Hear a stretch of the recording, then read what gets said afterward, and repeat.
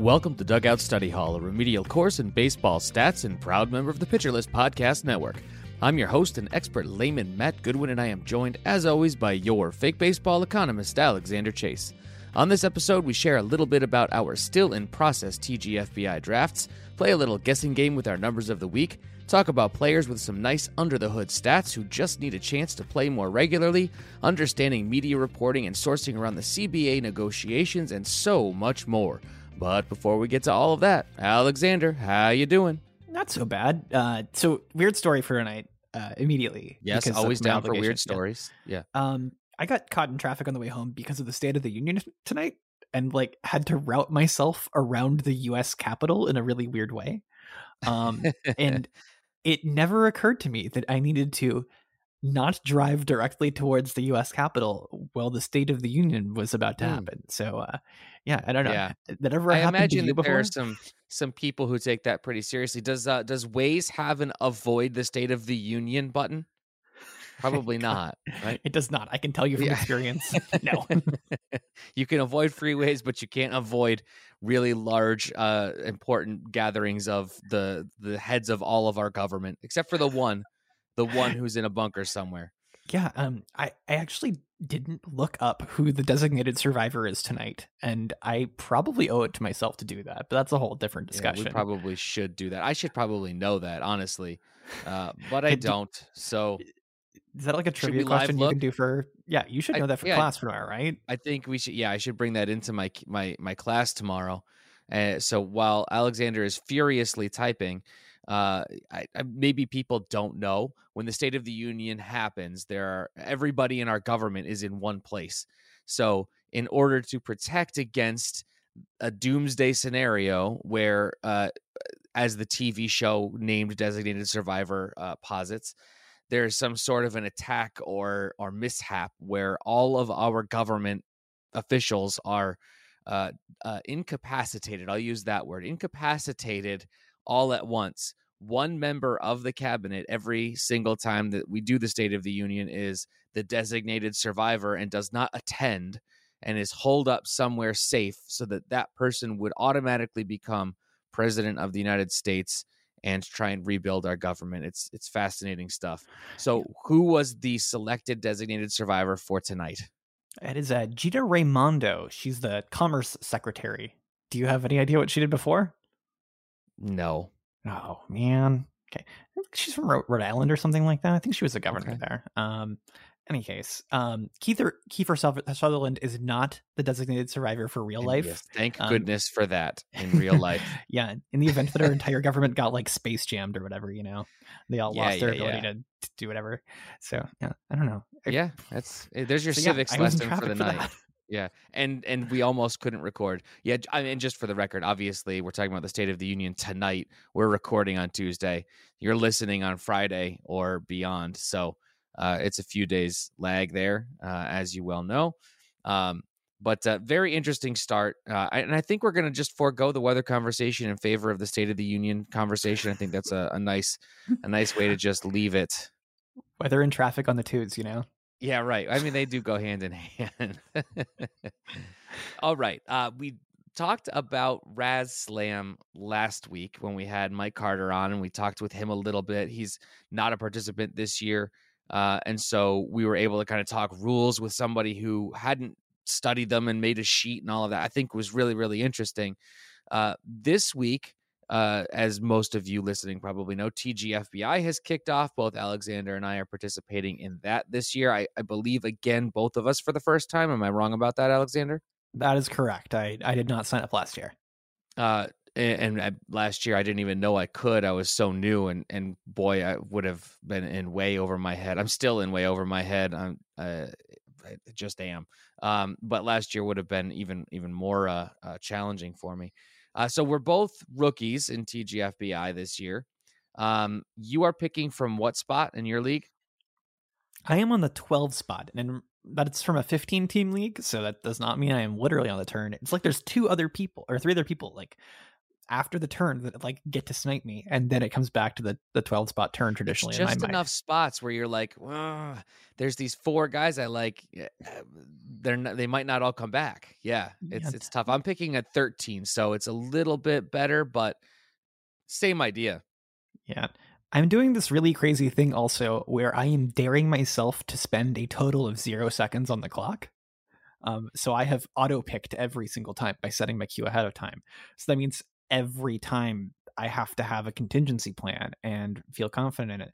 And the nice thing is that I'm actually lying to myself, and eventually I will stop. But it's been a really fun bit, and I felt like a great league mate as a result. So Yeah, well, yeah, people won't be that's maybe actually a very interesting conversation. Where do you stand on the slowness of a slow draft? I'm fine with it as long as you're being reasonable. If that does that make sense? Like, Yeah, yeah, people like have to wait. If it's every pick, that's one thing. If it's sure. like the very first pick, for example, that's also not a thing that I'm not a big fan of. But like, let's say that you're on the turn and you don't actually know what you want to do there, and like you need to adjust because you're not sure who's going to make it back. That's one thing. So it's like the guys who like take forever for pick five. That's like Yeah, my yeah, only yeah, real yeah. gripe. But I also like have done more than a few of like the just absolutely insane. You have 45 seconds to pick like Yahoo mocks in the past that just like Mhm. fry my brain like speed chess. So I get why you wouldn't want to do that to yourself. Yeah, yeah, right. I appreciate the long, slow draft form. It does get a little tedious sometimes if you have a bunch of guys taking a couple of hours on each pick. But I mean, so in Razslam, my average pick time was way high at the beginning because the clock stops at 2 a.m. Eastern time, which is the zone we're in.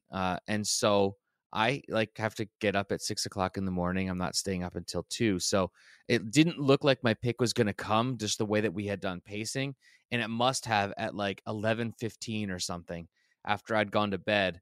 And so I sat on the clock till 2, got up, made my pick as soon as I saw that I was on the clock, but it started me at like a 2.5 hour thing. So I understand that different people in different time zones, sleeping and working and stuff. Today I was on the clock in TGFBI right as one of my classes was about to start, and it's a back-to-backer. And all you teachers out there, you understand that even though you have a changeover from one class to the next, it's 3 minutes, like literally for me 3 minutes. It's never even enough time to make a quick run to the bathroom, let alone sit down and try and make a pick.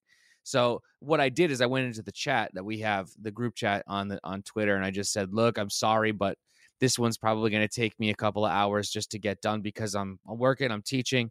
And so at the very least, I feel like if I'm being a little obnoxious in terms of the time, I'm being courteous in terms of people not sitting there twiddling their thumbs thinking that at any moment I could pick when I know full well it's not happening for a little bit. So I try and at least alert people to what's going on. Um, it's tough. The pace of my Raz Slam is such that there's a chance that the TGFBI draft, 30 rounds, right? Do I have that right in my head? Yeah. It's 30 rounds. Raz Slam's 42.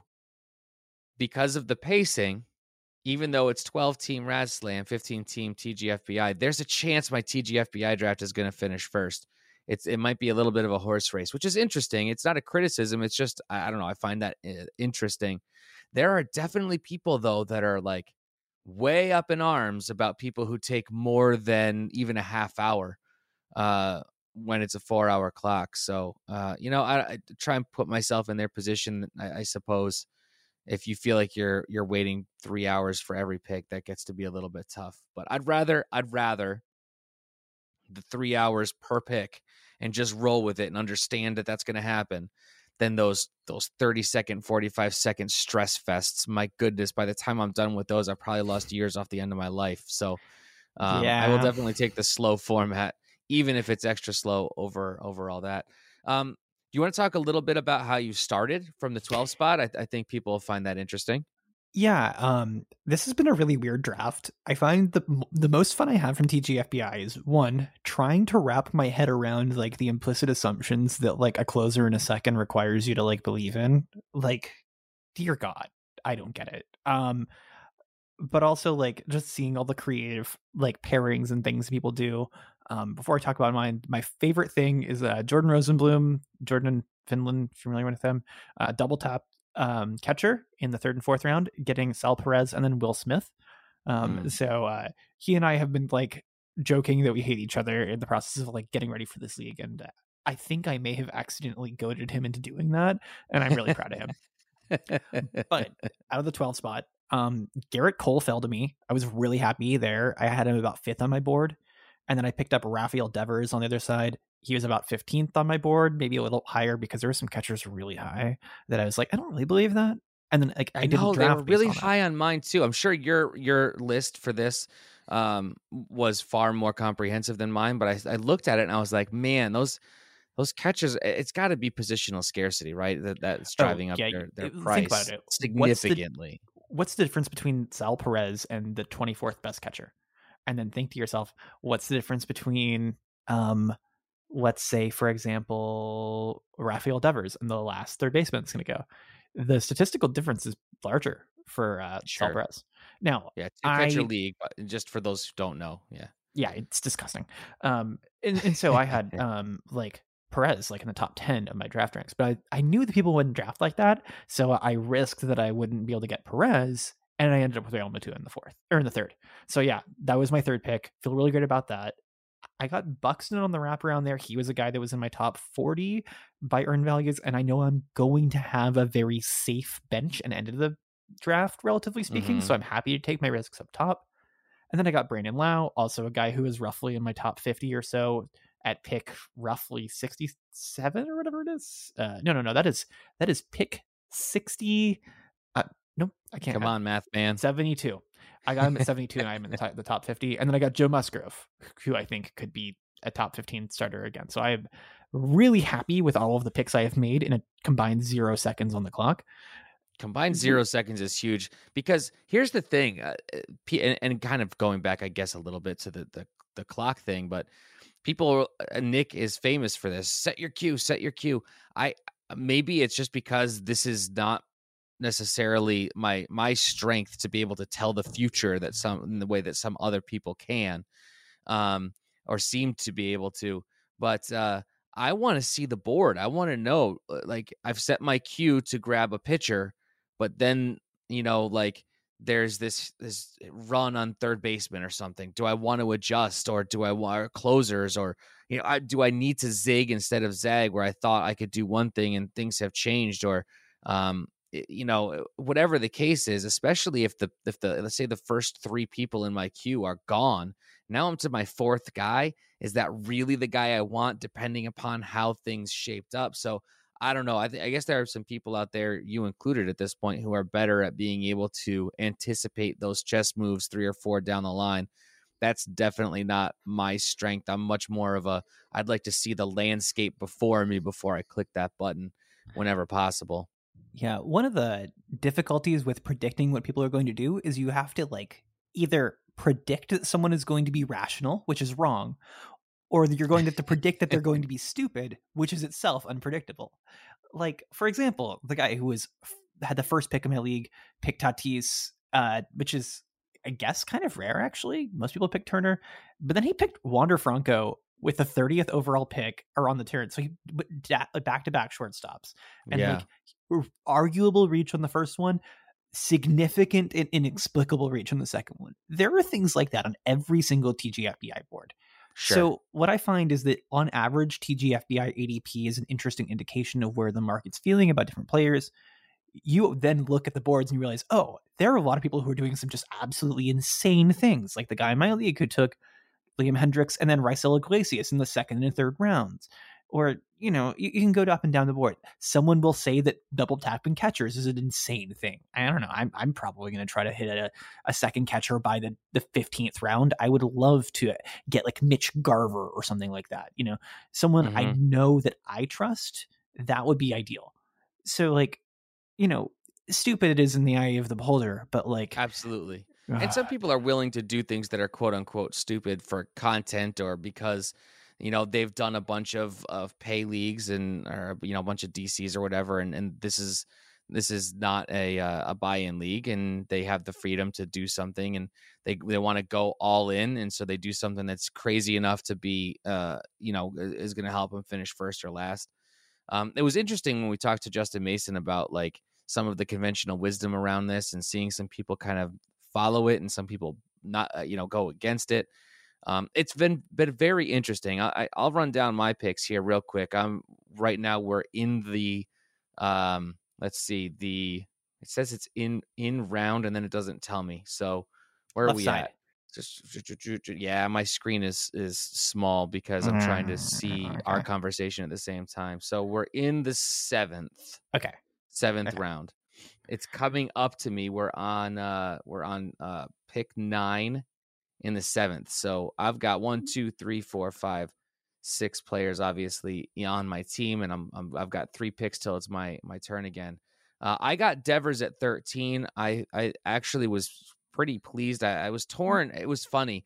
At 13, I was very torn between a bunch of different players because when you're playing in a 15-team league and you're not used to it, those later first round, quote unquote, first round guys don't feel like first round guys. Mm-hmm. I think I was down to between Devers and Tucker. Part of me regrets not grabbing Kyle Tucker, who went 14. The pick was probably Betts until Saris took Betts. So if Eno took him, he definitely was the pick.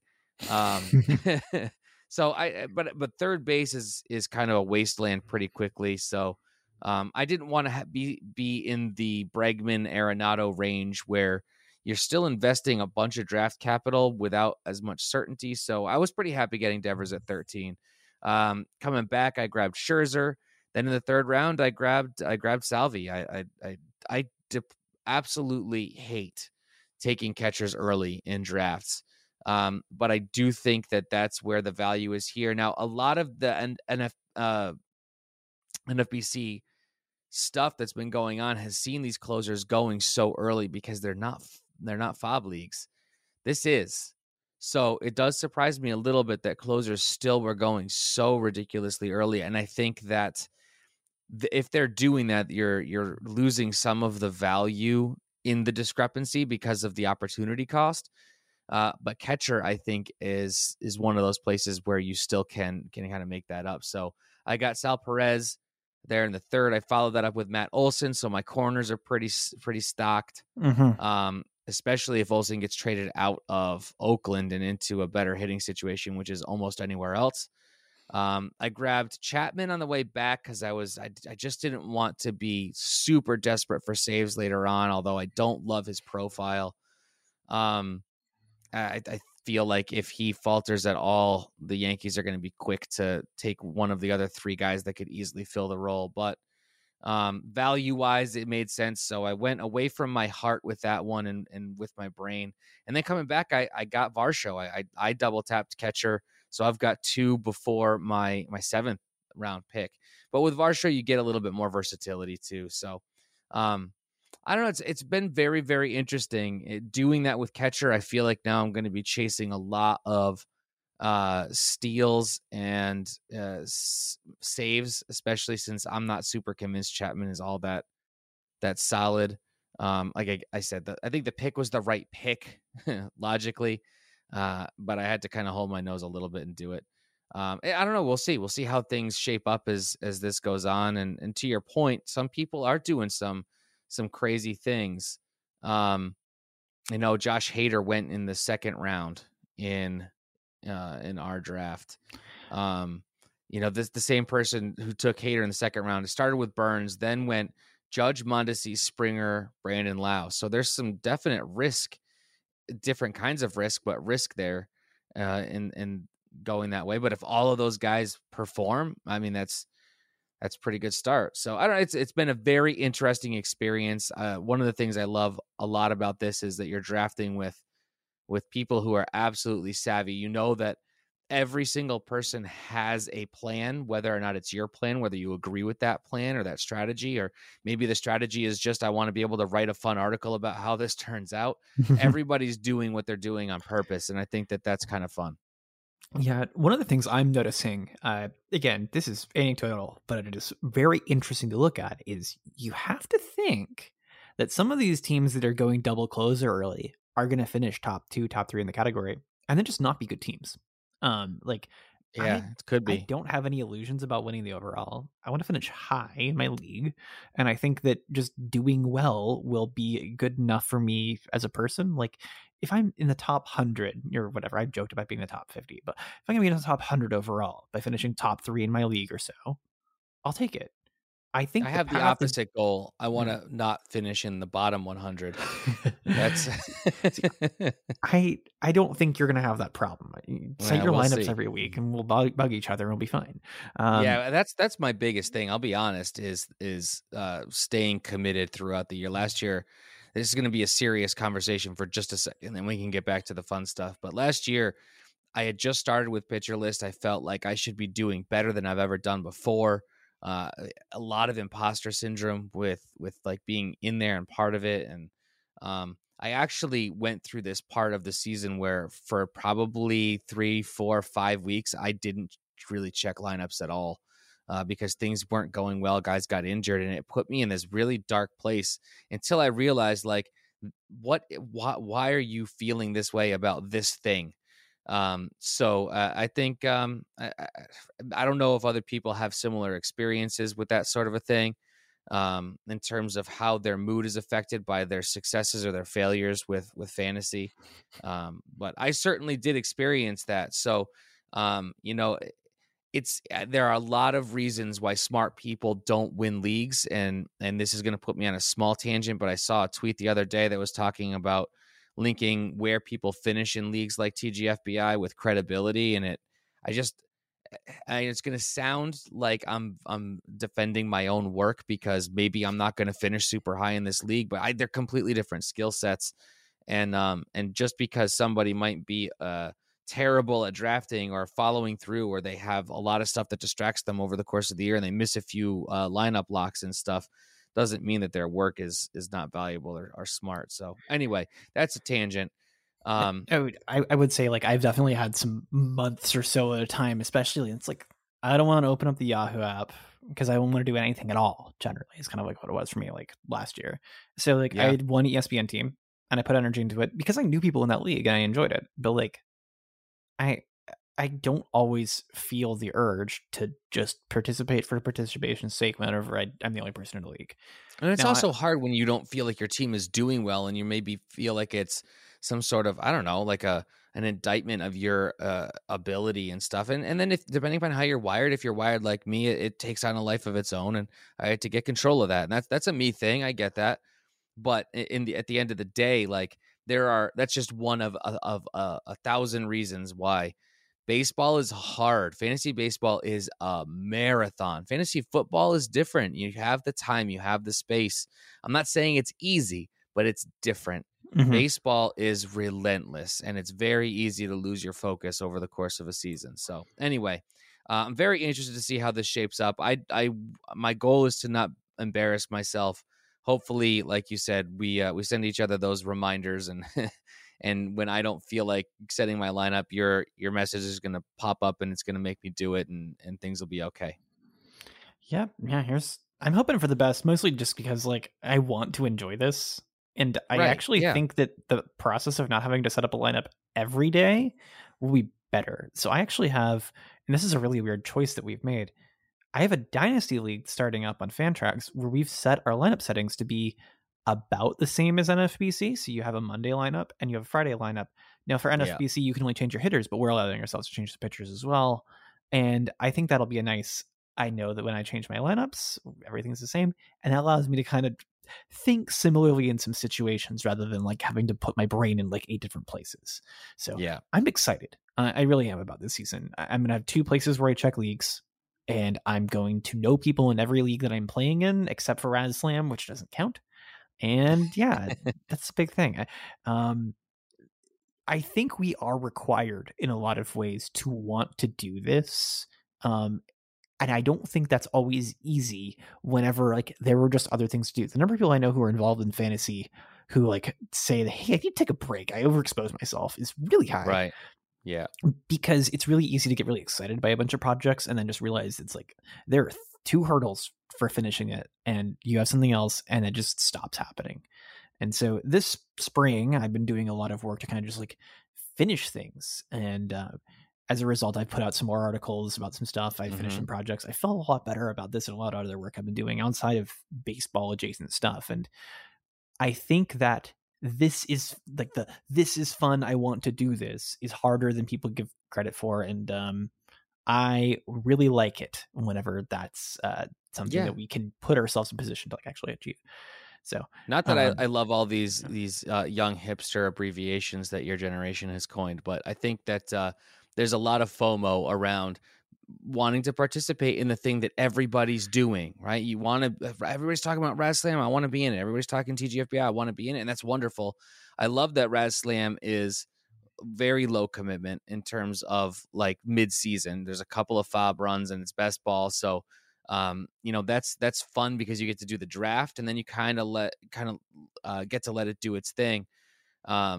It's very easy to overcommit. It's very easy to, you fall in love with a couple of players, you get them on too many teams, they get hurt, and now across the board you're struggling in different formats in different ways. I just think it's very easy to um, have the fun turn into a slog, and when anything turns into a slog, different people react to it in different ways. So I have no problem sharing how I reacted to it. It was not great, and so I'm putting that in the rear view, and hopefully this season is a little bit better. Yeah, go ahead, Alex. yeah, I would say kind of like a last thing there is like, I don't think all that told, like when we're talking about like the analyst stuff, like this tells us that people are bad. There are some really interesting things though that it could show us people are good in some different ways. So I tend to think that Yes, there are lots of ways to be wrong. There are only a few ways to be right in some things, and I tend to take people at their word when they say, yeah, the reason I won is because I tried really hard in these three ways, and I just know that everyone else in my league had struggle with that. So that was it. I'm not a genius. I just executed a plan that someone else laid out for me. And I've heard that from sure. a few people, for Yeah. sure. Well, So I don't think there's anything wrong with looking at the top and trying to dissect what somebody's path to victory was.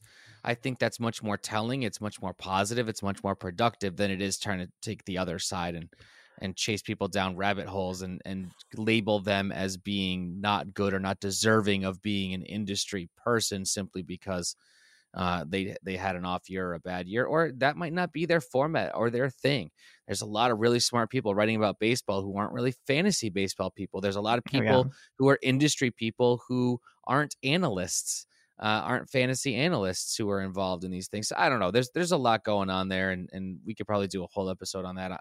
I didn't intend on bringing us to this place, but here we are. I It's fine. do want to shift into our numbers of the week segment. But before we get to that, we are going to take a very small break. Hey, Alex Fast here, and thanks for listening to this podcast on the Pitcher List Podcast Network. If you're a fan, consider supporting all of us by getting a PL Plus subscription, where you're going to get an ad-free website and get access to our Discord, where you can talk to all of our podcast hosts and staff. Plus, you can hang out with our incredible Pitcher List community. It's basically a baseball sanctuary year-round for as low as $8 a month. You can sign up at pitcherlist.com/plus, and you're going to get your first month free with promo code podcast. Also, don't forget to check out everything else we do as well, from YouTube videos, live streams, newsletters, off-season articles, TikToks, breakdowns, over 15 baseball podcasts on our network. We can't stop talking about baseball even during the off-season. So sign up for PL Plus today at pitcherlist.com/plus and use promo code podcast to get your first month free. All right. Thanks for listening. Let's get back to the show. And we're back. Alexander, we haven't done a game in a while. I'd like to try and do a short game here so that we can get into the crux of things. But we're going to be talking today about people who have maybe undefined roles or who have been in platoons in the past or things like that, but their numbers are good, and all they really maybe need is the opportunity or a tweak from one side of the plate or the other, or one side of the mound or the other. The metaphor doesn't really carry over, but you get my point. And so before we jump into all that, I want to throw this at you. It's just going to be maybe sound a little convoluted, like I'm cherry picking things, and I guess to a certain degree I am, because you got to make a decision at some point. So I'm going to set the parameters here, and I have faith that you're going to be able to follow me, because if I can understand what I've written, you definitely can. So looking at left-handed hitters. Only lefties, only against right-handed pitching. Okay, so lefties against right-handed pitching. A minimum, excuse me, I am sorry. I'm trying to catch my breath. For some reason, it escaped me, and I'm trying really hard not to cough directly into this microphone. So let me try that again. Left-handed hitters versus right-handed pitchers. Minimum 100 plate appearances. WRC plus equal to or greater than 150. There are 14 of them. Some of them are names that you absolutely would believe are there, and it's not because they have splits or platoons. It's because they're lefties and they mash righties regardless, because they mash everybody. We don't have to have you guess all 14 of those players, but do you think you could throw out, let's see what we can do. Can you give me 5 names and hit on all 5 in the top 14? Ooh, okay. Can we do that? I'm sure I can try. Of course you can try. Would you like me to give you the parameters one more time before we do this? I should probably do that. Yeah, so do again, that just left-handed hitters only against right-handed pitchers. Minimum 100 plate appearances, WRC plus of 150 or greater in that scenario. The question for me really is, can I name 5 consecutive lefties without screwing up? So I know there's a couple that I can probably guess. Like, for example, I'm just going to mentally picture who is the top of the WRC plus leaderboards for last season and is left-handed. So like, I know, for example, Bryce Harper. Like I'm looking at a board here for NFBC, so I'm just like thinking who's left-handed at the top of the first 5 rounds. So Bryce Harper, let's start there. Bryce Harper is number 1 on this list. His WRC plus versus right-handed hitters was 193. Yeah, that sounds about right for him. He was finished last year at about 170 overall, so he had to be really high. Good year. That's a big number. Bryce Harper is good. Just to pull back a curtain for you guys for why that makes so much automatic sense. If you're a left-handed batter, a right-handed pitcher's like stuff, you're going to be able to just see a little bit better and a little bit earlier compared to other people, because you're not like looking behind yourself to see it. Like if you're like facing someone who's the same handedness, like the ball is coming out like behind your back, even sometimes. It's not great. I mean, close to that at least. So if you're opposite handed, there's just like more room to see it. And also people's pitches, their best pitches break kind of towards the plate for you instead of away from it, like towards you. So unless someone can, as we like to say, like back foot a slider, which they usually are not very good at, you're going to be swinging at stuff that is going to be some really good places or isn't someone's best pitch. So that's why that all works so well. That's why like Harper is significantly better against righties than he is lefties. The next couple of guys, I feel like I could miss on handedness really easily, but I'm going to just do my best to get through here. Kyle Tucker? Kyle Tucker is not in the top 14, but I'm going to give you honorable mention here because he's 15th with a WRC plus of 149. So that is sickening. You're very close. The next guy I have to guess is Shohei Ohtani. Yes, Shohei Ohtani is number 13. He was right at 150. Okay. Well, and now comes the part where I have to like, are these people actually left-handed or not? Because those guys I know are lefties. Is Tatis a lefty? I don't think so. I'm pretty sure he's right-handed. Yeah. I don't see him on the top on this list, so I think that's pretty strong confirmation. Most obvious one here, Juan Soto. Yes, Juan Soto's number 2, WRC plus 181, which is interesting because he's such a beast and such a monster in the best ways possible, and Harper still beat him by 12 points. Yeah, that's crazy. All right, Jose Ramirez. Jose, I don't think he's lefty. I'm gonna look that one up because I I'm think you should look him up. He's not on this list. I can tell you that. okay. I'm gonna go off the wall for a last official guess then. Mike Zunino. Mike Zunino is very off the wall. I don't know if he's righty or lefty, honestly, off the top of my head. Oh, he's a not righty on because the he list. murders lefties. Okay, I got this Yeah, backwards. Yeah, okay. I think that, yeah. Yikes. Oh man. Yeah, well, man, there's a splits guy. Kyle Schwarber. Let's finish that one. Kyle properly. Schwarber is on the list. Number 9, 157. Okay. I'm gonna look up some people, and you're gonna tell me how wrong I was about who I was overlooking. Then, how's that? Yeah, listen, I'll go through the list 1 through 14. I think there are a couple of people who are interesting and a nice segue into our case study for today, our central question. So I'm going to go through the list 1 through 14. I'll give you the name and the WRC plus, and then there are a couple of people I do want to circle back to because I think they're very, very interesting in terms of being so high on this leaderboard.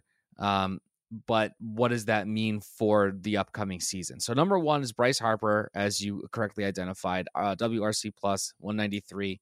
Again, this is left-handed hitters against right-handed pitchers, minimum 100 plate appearances. Number 2, Juan Soto at 181. Number 3 is Jesse Winker, 178. Oh yeah.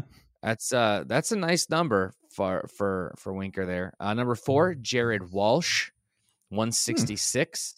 Number 5, Brandon Belt at 165, tied with Joey Votto at 165. Brandon, is it Lau or Low? That one's Lau. Brandon Lau. That one's Lau. Yeah. Okay, so Brandon Lau. Brandon, if you're listening, and I hope you are, we mean no offense. So number 7 is Brandon Lau. He was at 161. Number 8, I love this. I really love this. Michael Brantley, 158. Number 9 was Kyle Schwarber, 157. Brandon Crawford is number 10 at 156. Number 11, Rafael Devers at 152. Number 12 was Jason Castro at 152. I have to imagine his plate appearances were close to 120 plate appearances. So to take that for what it's worth in that context. Number 13 is Shohei Ohtani at 150. And then number 14 was Yasmani Grandal at 150. At 149 was Tucker, Cedric Mullins at 148, Freddie Freeman at 148, and then it kind of goes from there. Yeah. I scrolled down. I pulled this myself. Jose Ramirez is 23rd on this list. So there he is. He is 23rd. So you were not wrong about his handedness. He's a switch hitter. So that's where my confusion came in. Yeah. Okay. And that also probably, I mean, obviously it gives him less opportunities. It's 425 plate appearances though. That yeah, I mean, every single time he shows up or there's a righty on the mound, he's going to bat lefty. It's just, of course, right. Allegedly helping him out. So here are some names that jump off this list to me that are interesting. Michael Brantley is famous for being kind of batting average. But this seems like it would probably be a pretty big discrepancy between this and left-handed pitchers he's hitting against.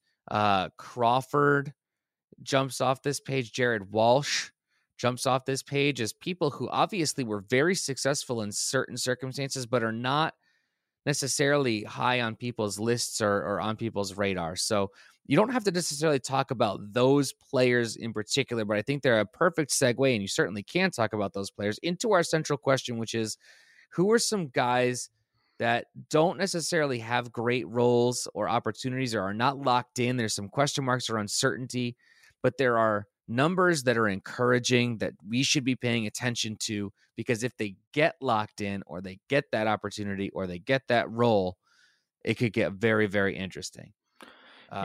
Talk a little bit about that. Well, the reason I was interested in this sort of number, and I appreciate you like throwing me through the loop for like actually having to think about who's obvious for this question, is that there are a couple different ways that sort of uncertain role, uncertain playing time situation doesn't always blossom into the perfect full breakout that you wish it does. Because, you know, and look down the sheet, things become pretty obvious. Like, for example, I've expanded this out. Gavin Sheets, oh, that's a terrible pun, is 19th on this list with a 143 WRC plus. It was only 160 PAs, but like, that is really good for a guy that we don't care that much about. That is why, by the way, he is DHing for the Chicago White Sox as often as he is. Or he did, I guess. And you could not expect that Gavin Sheets would be this good in a full-time role. There's just no way. Early on in Jesse Winker's big league career, he was just absolutely killer 70% of the time and didn't play the other 30% of the time. He's sad. Right. And then he had like a cold streak. I remember, I think that was 2019. He had a cold streak in like 2019 or so, like May or so, and he just got like benched fully. And, he wasn't playing the other time, so it was over. We've worried about people like Brandon Lau getting potentially platooned because this is a great split, but it is ugly on the other side of things at times. Yeah. And if you go down the list here, a lot of guys, for like our understanding of who they are, like they end up being very different. Brandon Lau's a 270 hitter against righties. It's not surprising. Like Jared Walsh batted 333. Winker batted 346. A lot of these top guys are just insane. Like, yeah. Kyle Schwarber's batting average 264. You think of him as like a batting average liability.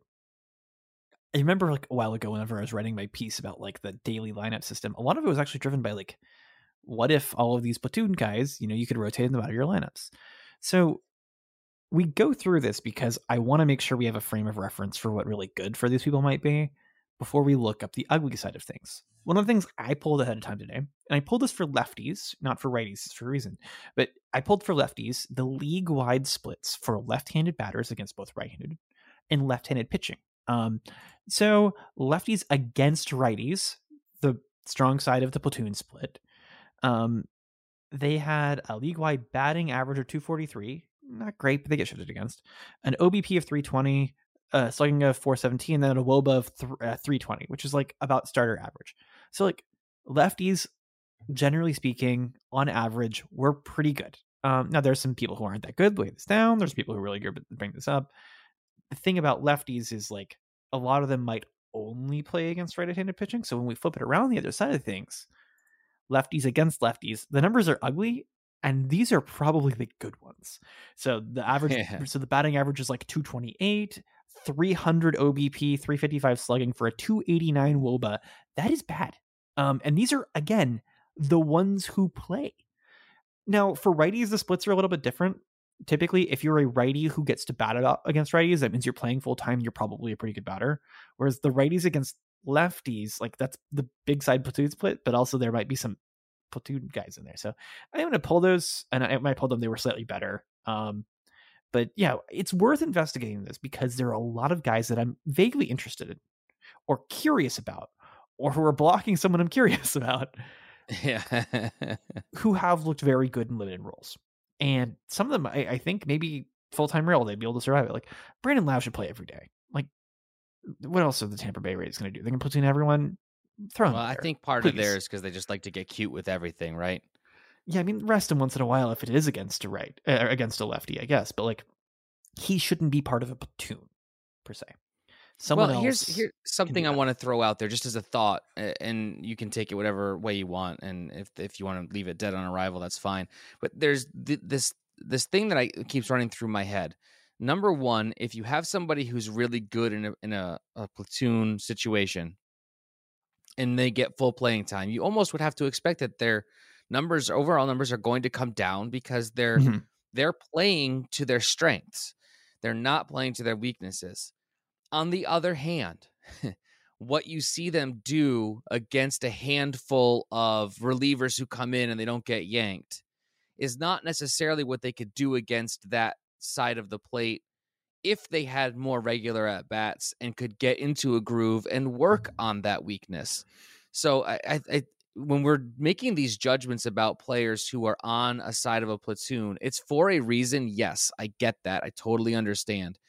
And it can be very different when somebody knows that they have the role and they're going to get everyday at bats and get those looks. They're going to probably still be worse than what they're the strong side of that split, but they could potentially be better than what they're showing you in very limited small sample sizes when they're not seeing it all the time. They don't get the chance to grow and adjust and develop and adapt. So I think those are interesting elements here when we're talking about looking forward. That is like an exceptionally good point. And I definitely think there are a couple guys on the list of names I pulled ahead of time who fall very directly into that sort of situation. Um, it's worth noting that I don't really care all that much, especially for the weak side of things, what people's specific platoon splits are. I do want to make sure we can have like a look at the top end in one particular season because it's fun.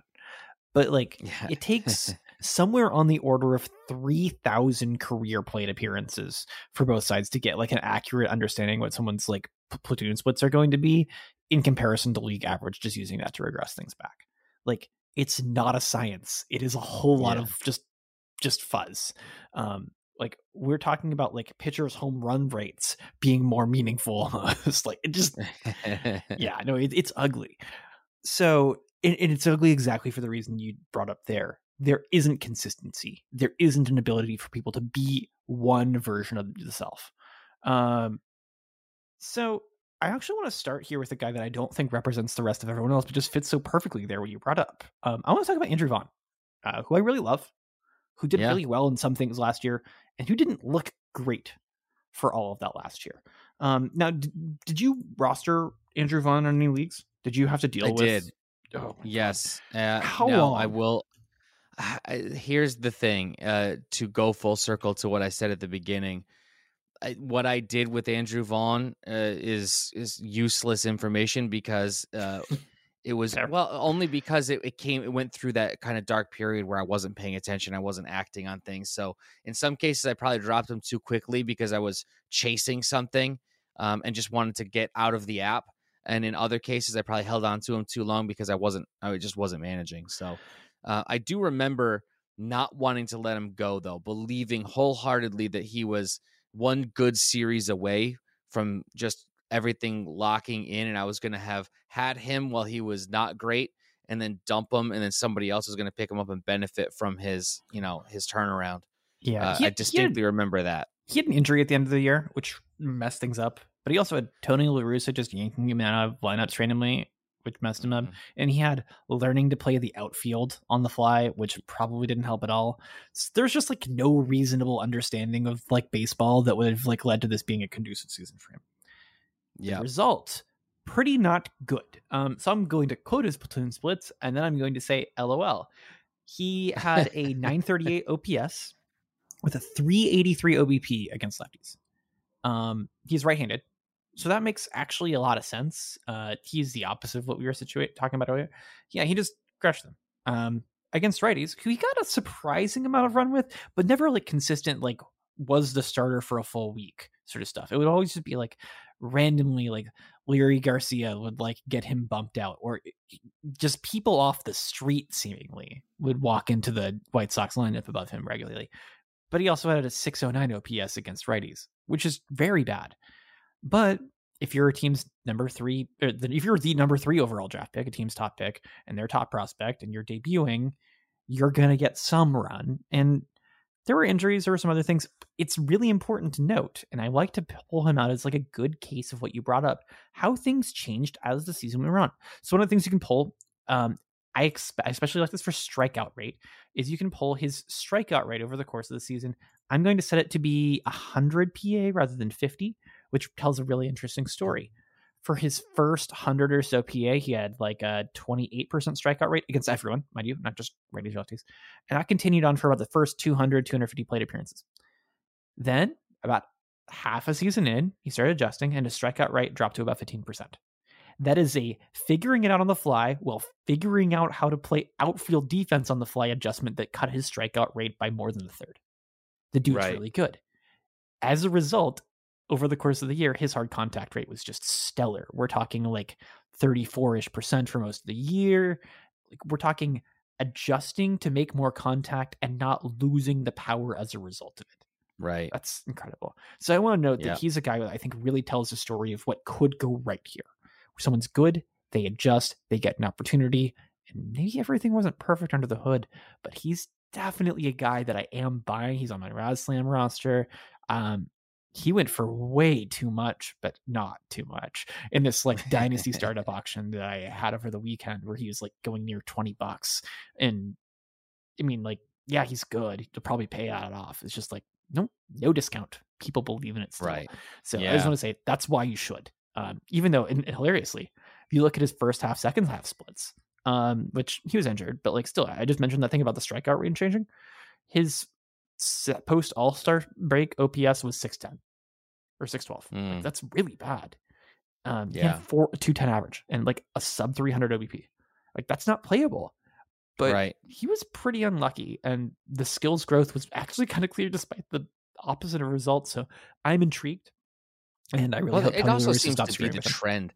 We've gotten so used to and I think spoiled by the Juan Sotos who just come up and rake, that we have expected that from Kelnick, and we've expected that from Kirilloff, and we've expected that from Vaughn, and doing this at the major league level is really, really hard. It's just really difficult. Adjusting to a new city, new pressures, new positions, all of those things. Again, these are human beings. They are incredibly talented, elite baseball players who are human beings and are susceptible to burnout and overload and all of those things. So I think it's perfectly reasonable to think Andrew Vaughn didn't just suddenly get bad at baseball. You know, it's way more likely that he is going to come back and he's going to do what Rafael Devers did after his down year than he's going to be Keston Hiura. You know, I think that it's you have to look at those types of things and understand the narrative, and everything that you're talking about there makes perfect sense.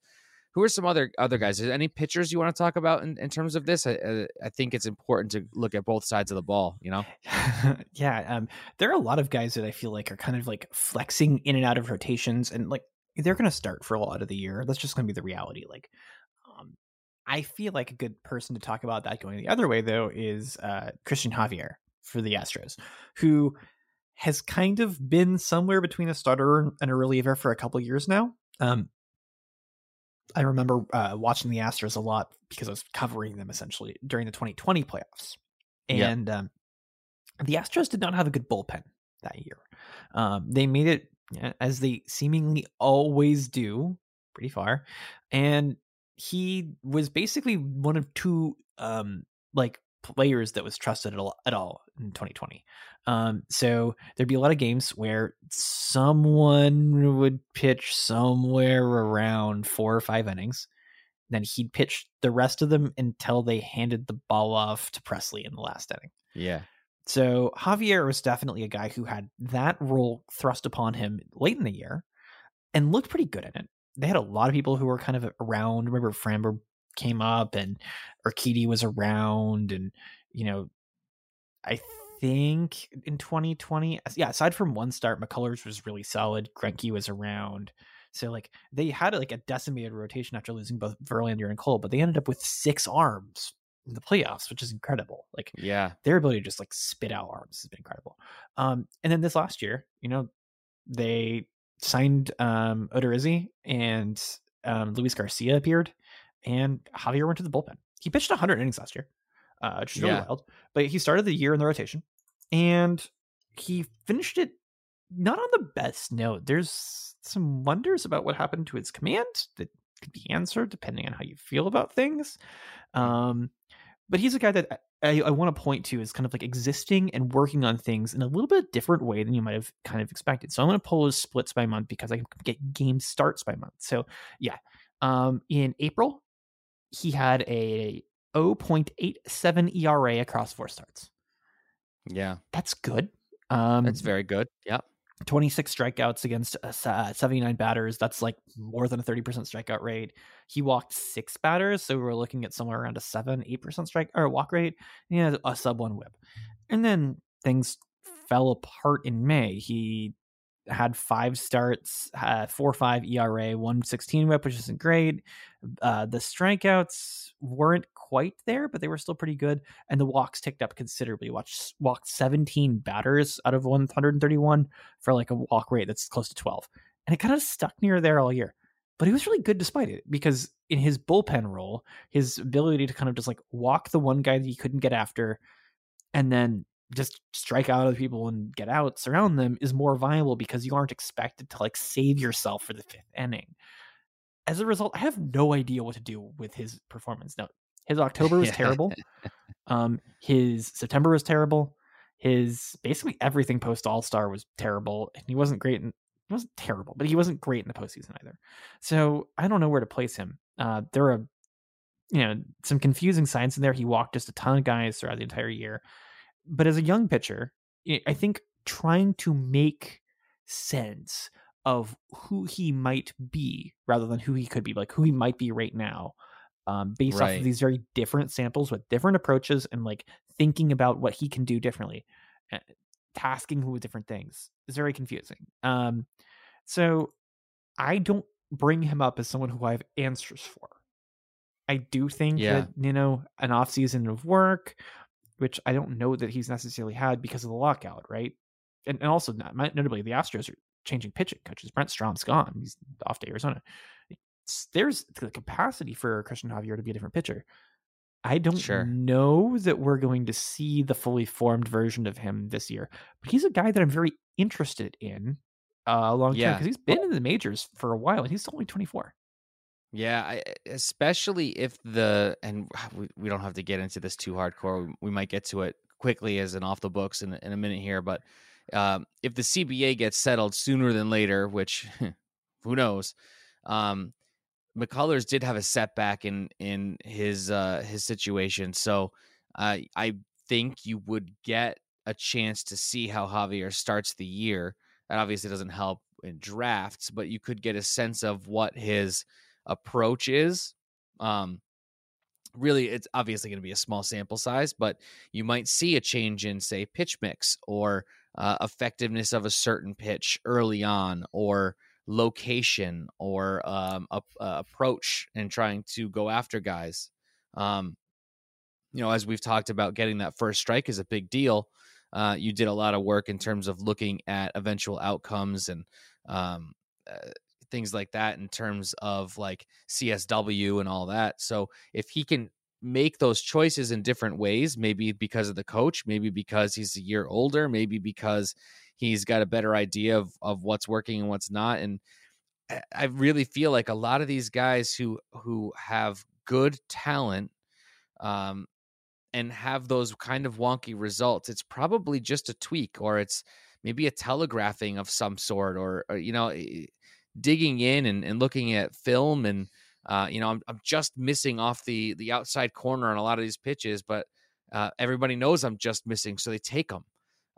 If a couple more of those start being strikes, maybe that opens up a lot more swing and miss stuff, because people are going to chase a little bit, because there is the chance that it could be there's so many ways that it could go right for somebody like that who has the talent and has shown the talent.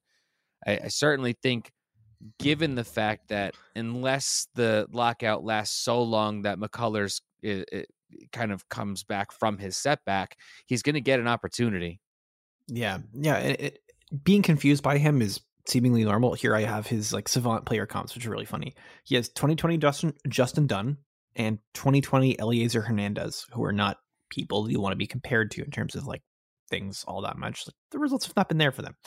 He also has 2021 Bailey Ober, 2021 Jose Urquidy, which are, I guess, okay comps, and 2021 Freddie Peralta.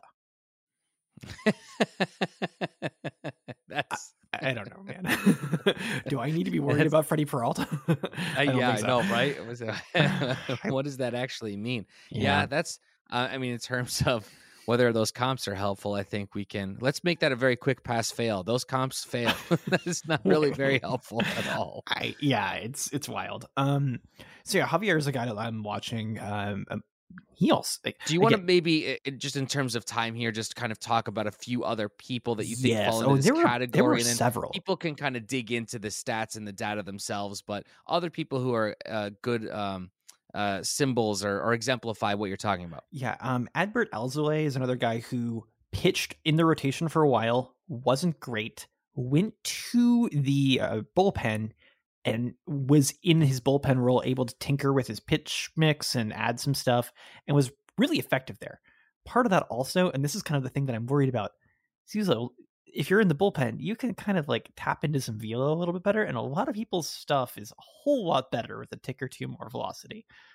Yeah. He probably goes back to the rotation next year. The Cubs need to give him a chance because they need to finally create a pitcher. The Cubs have not like created a pitcher in like a decade, it feels like. So he's a guy I'm interested in.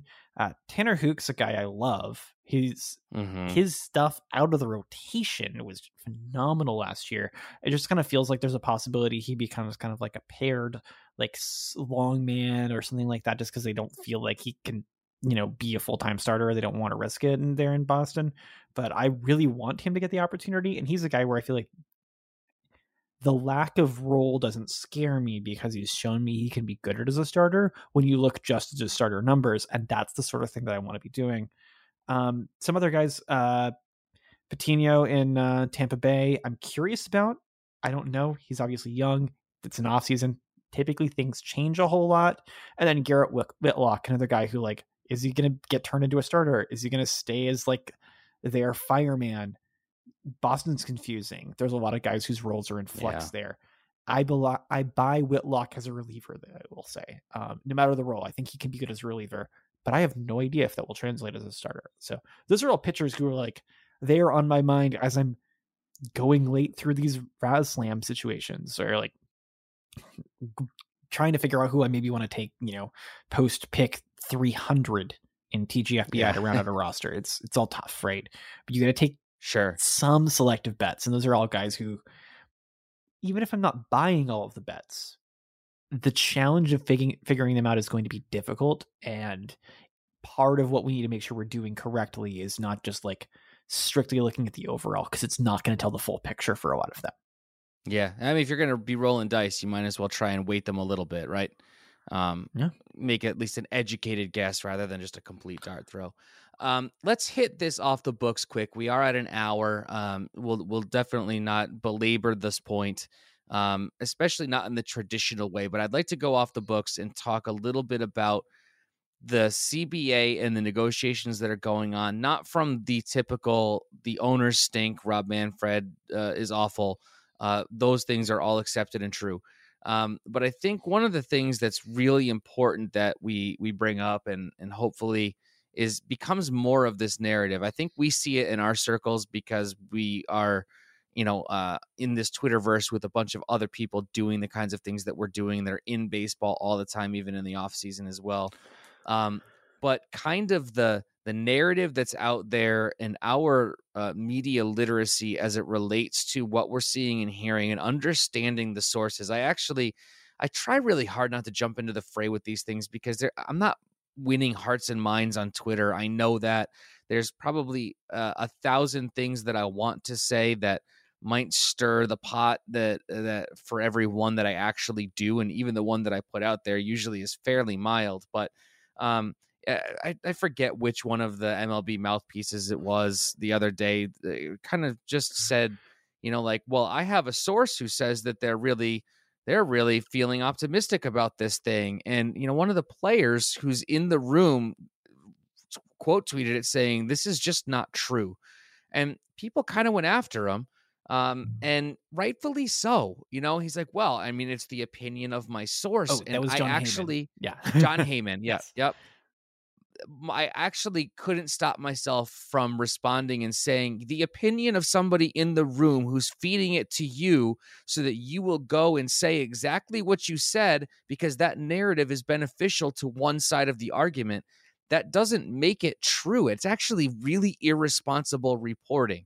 Now, if you understand that he feeds his family by getting a paycheck from, I don't know if it's directly from Major League Baseball, but he's obviously wants to stay ingratiated to the owners and the commissioner's office and all of that.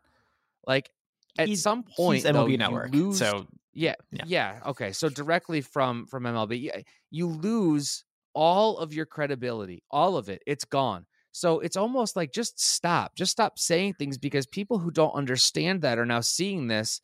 And it's working. It works to make people think that, well, I guess the owners are really trying very hard and it's the players who are being very, very difficult. When in reality, it's the owners who have been negotiating in bad faith from the very beginning. And it's frustrating. It's frustrating that these people who sell themselves as reporters who are using social media to self-publish news reports aren't reporting the news at all. It's 100% just reiterating the talking points that benefit Major League Baseball and the commissioner's office, and it's frustrating. So there it is. I'm off my soapbox.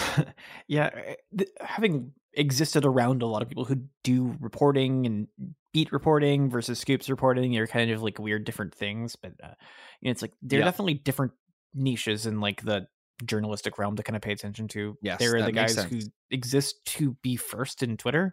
It's like I don't necessarily think of like in the NBA terms like Shams and Waj as people who are like there to carry water, because like they've kind of monopolized it. And I imagine they get a lot of their sourcing actually from agents and stuff like that. That wouldn't surprise me at all. On the MLB side, a lot of the scoops reporters though are definitely having connections through front offices.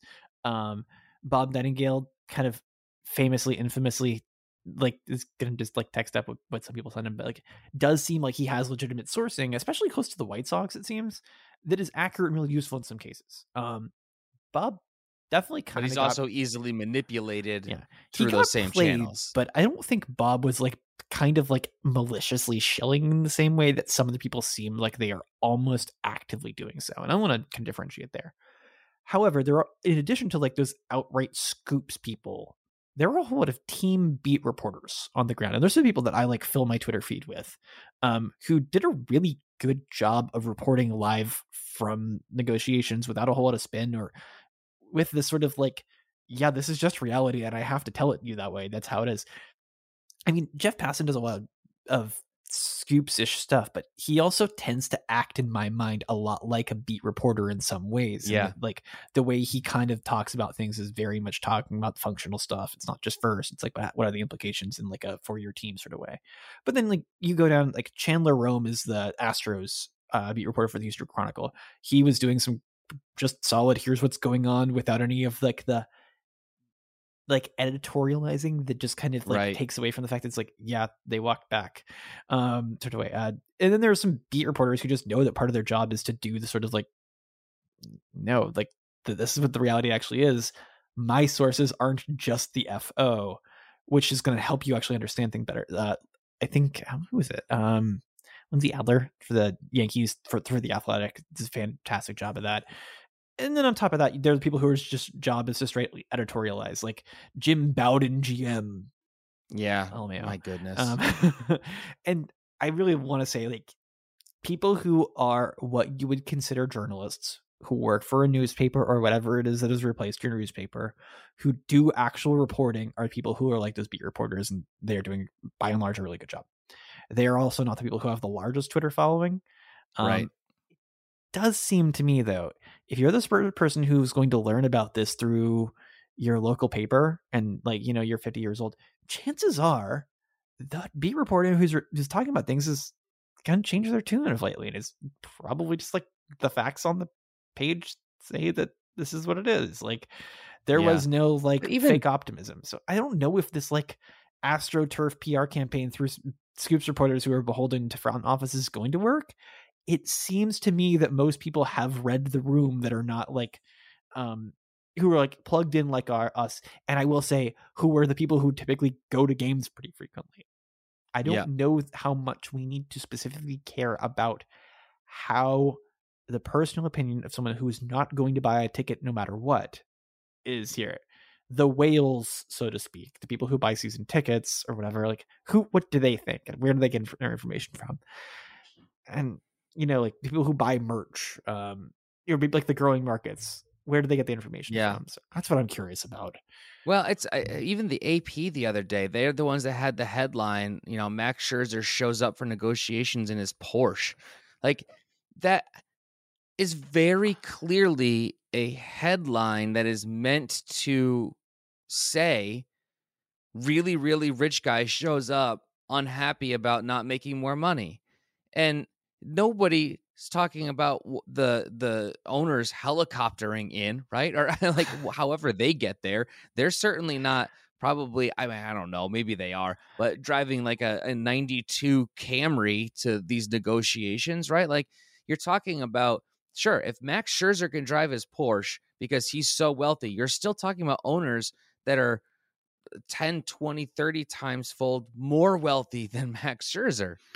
And we're not talking about what they're driving. It's just so frustrating. And I was very proud to see a lot of people kind of pounce on that. But that's an AP headline. That should not be. It should not exist like that.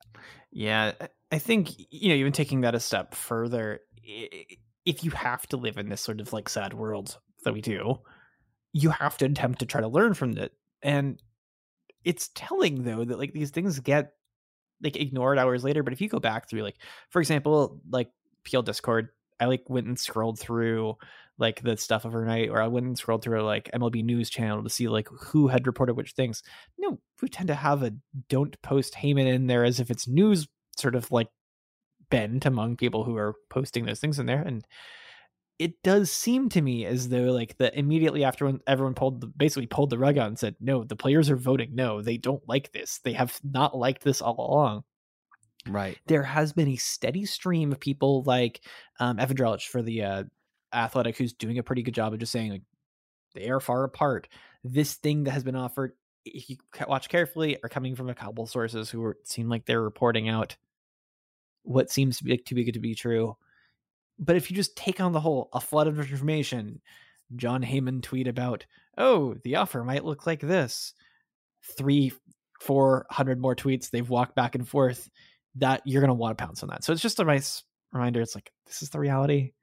Not everyone can be believed. Not everyone's job is to be right necessarily. And that sucks. Yeah, I suppose I probably shouldn't be mad at John Heyman for doing basically what he's paid to do. Yeah. I guess I'm frustrated at the fact that it's being sold as something that it's not. And I guess that's our world of consumer information these days. It's not limited to baseball.